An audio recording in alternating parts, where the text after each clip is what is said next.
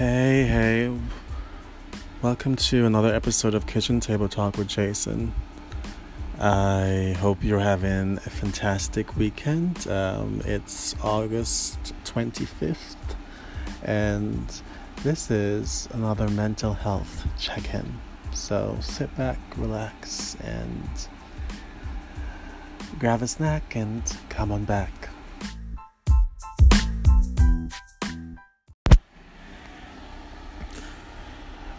As I begin to look back on my life, my earliest memory of myself is being scared, not liking myself. I remember I used to spend a lot of time in isolation, crying. I used to look at myself in the mirror and just start to cry because I didn't like what I saw. I remember, as a child, I was so fragile, I was so vulnerable. And, try as my mother tried, she couldn't always be there because she had to work. She didn't always notice. And, she had a lot of stress going on in her life. So she did the best she could with what, she had and with what she knew, because she was also young, in her 20s, trying to navigate life, trying to figure things out. I remember me at 6 years old, and the trauma I went through. I used to be so afraid of people. I still am, actually. I remember people used to look like adults, used to look like trees, like, tall, monstrous trees to me. And as such, I would always stay indoors, and I would always cling to my mother's leg because that was my way of hiding. And even with all that, I used to smile a lot. I remember growing up, that was always the comment that people said, that, you smile a lot. But smiling was just my way of coping. And I don't know, for some reason, the older I got, the less I smiled, because I learned to not hide behind a smile, and to not waste my smile and joy on things that didn't really or truly make me happy.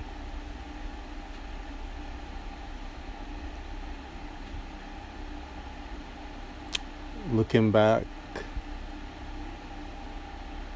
I have to say that I experienced so much trauma, and there was one thing that was always constant: the fact that I was always looking for love. I didn't really feel like anyone really loved me. Much of those nights when I was crying myself to sleep, I was just thinking, no one loves me, and I was just sinking more and more into self-pity and self-doubt, and I poured myself into my schoolwork because I realized that when I got good grades, or whenever I achieved anything in school, that's when I was noticed. That's when I was complimented. That's when I got attention. So I poured myself into that, and I wasn't good at sports. I wasn't good at a lot of stuff. Um, so that was one thing I could be good at, and that was one thing that would be my redemption.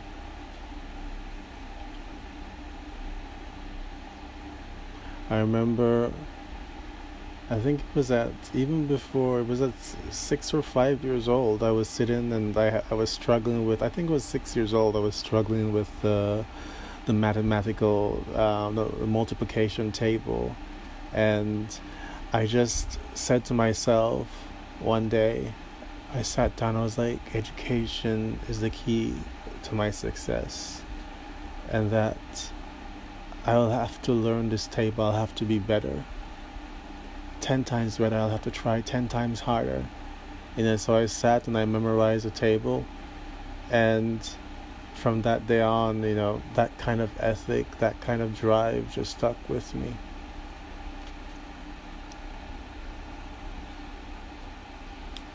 I remember it was just around that time at 6 years old, I also met my father. And I think meeting him changed me. Honestly, I could have done without meeting him. But it changed me because it exposed me to trauma that I could have done without. I don't remember vividly the day because much of my earlier memory is quite fragmented, and I think it's because I have buried them deep down in the depths of my mind just to forget. But I remember it was my graduation, my 6th grade graduation, and this man showed up, and my mother, she just presented me to him. He was my father, and she didn't explain, or I didn't remember her explaining how, because up until then, the man I knew that was my father, which is was my mother's partner, is still my mother's partner, was at home. He was at home, or maybe he was abroad then. I don't know where he was at that point in time, but she introduced me to him, and that exact same summer I went to go spend the summer with him. And it was the first time I was introduced to another world. My father had means. He had done very well for himself. He had multiple cars and lived in a gigantic mansion. And to me, that was unbelievable. Someone who occupied a one-room apartment with my mother and my brother and my stepfather.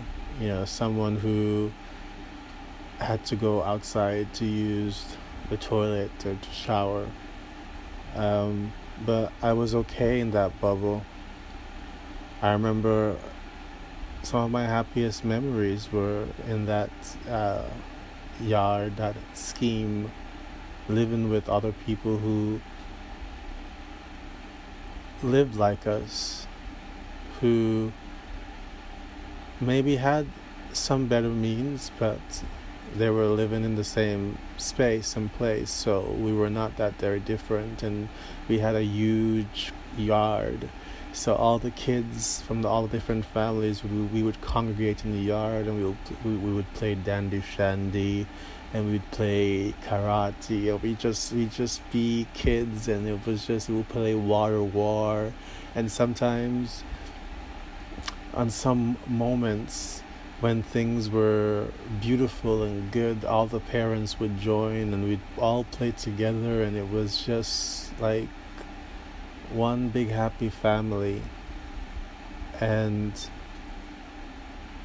I remember sitting up on the veranda and playing dominoes and playing marble and building cars out of juice boxes and doing races and climbing trees, because in that yard we had like mango trees and we had tamarind trees, and it was just all so beautiful and convivial. And in those moments I was so happy because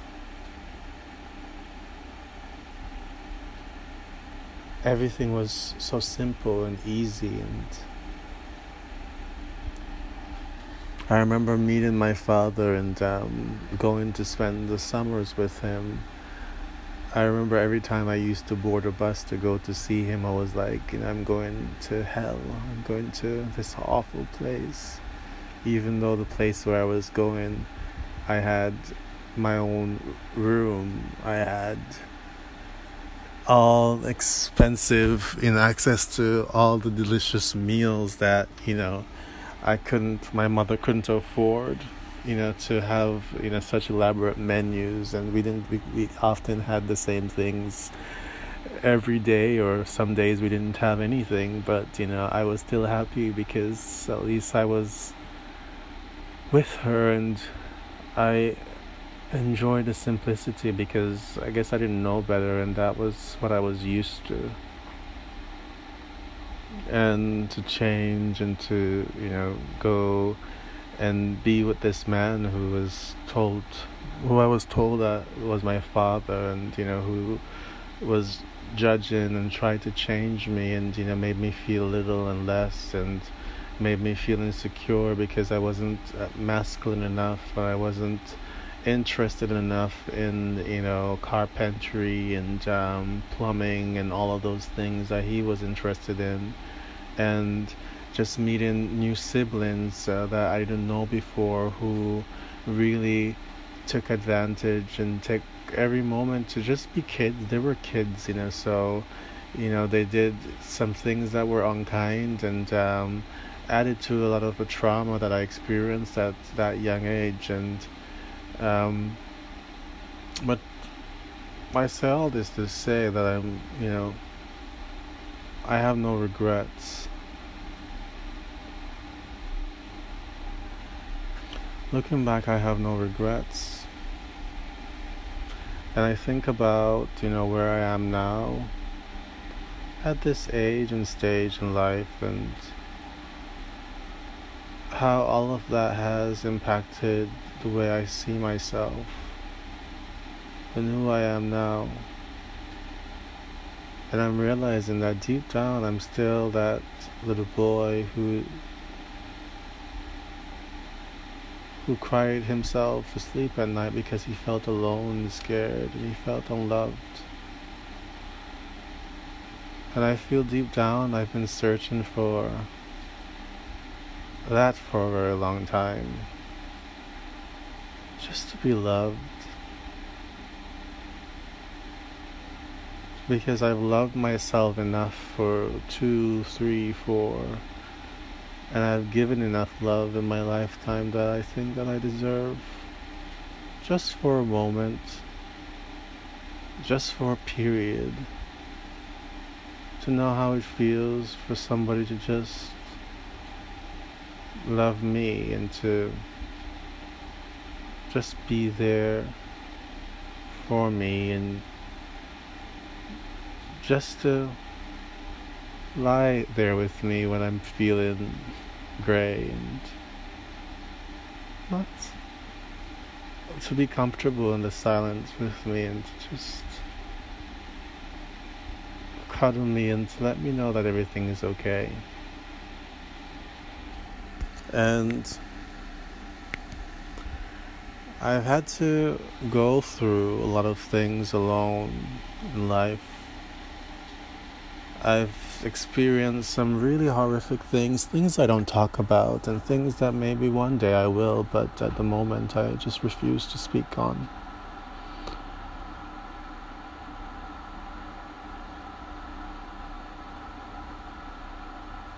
But I would really like to have the possibility to breathe and to just really have somebody to just share and talk to, because I feel like I'm here, present. I'm feeling and I'm living. And I'm going through life. And just like anybody else, I'm encountering challenges. However,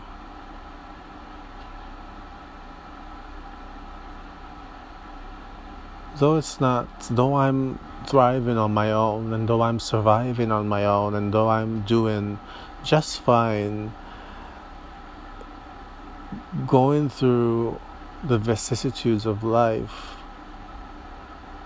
it would be nice to just for one day, week, month, maybe for a few years, or maybe for forever, to have someone there beside me to help me breathe when it gets hard to breathe, to put me at ease when I'm stressed and weary, to carry me when my legs become numb and my feet begins to hurt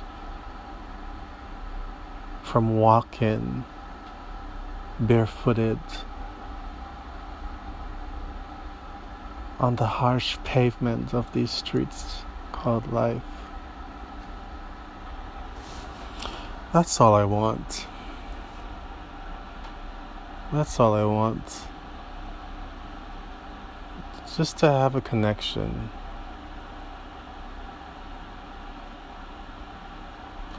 And I feel like as the years go by, like sands in the hourglass, I'm missing out. I'm going further and further away from having that experience or having that history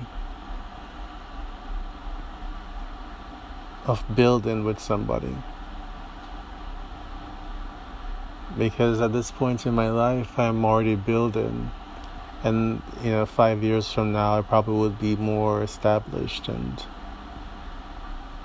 I would love to meet somebody now at this point in my life where I'm building so we can build together. If I meet somebody at 35, 40, I'm already built. And they should already be built. And they will already have history with somebody. And they will already have the skin in the game and things invested and memories with other people. And we'll be building together, but it will be a different kind of building.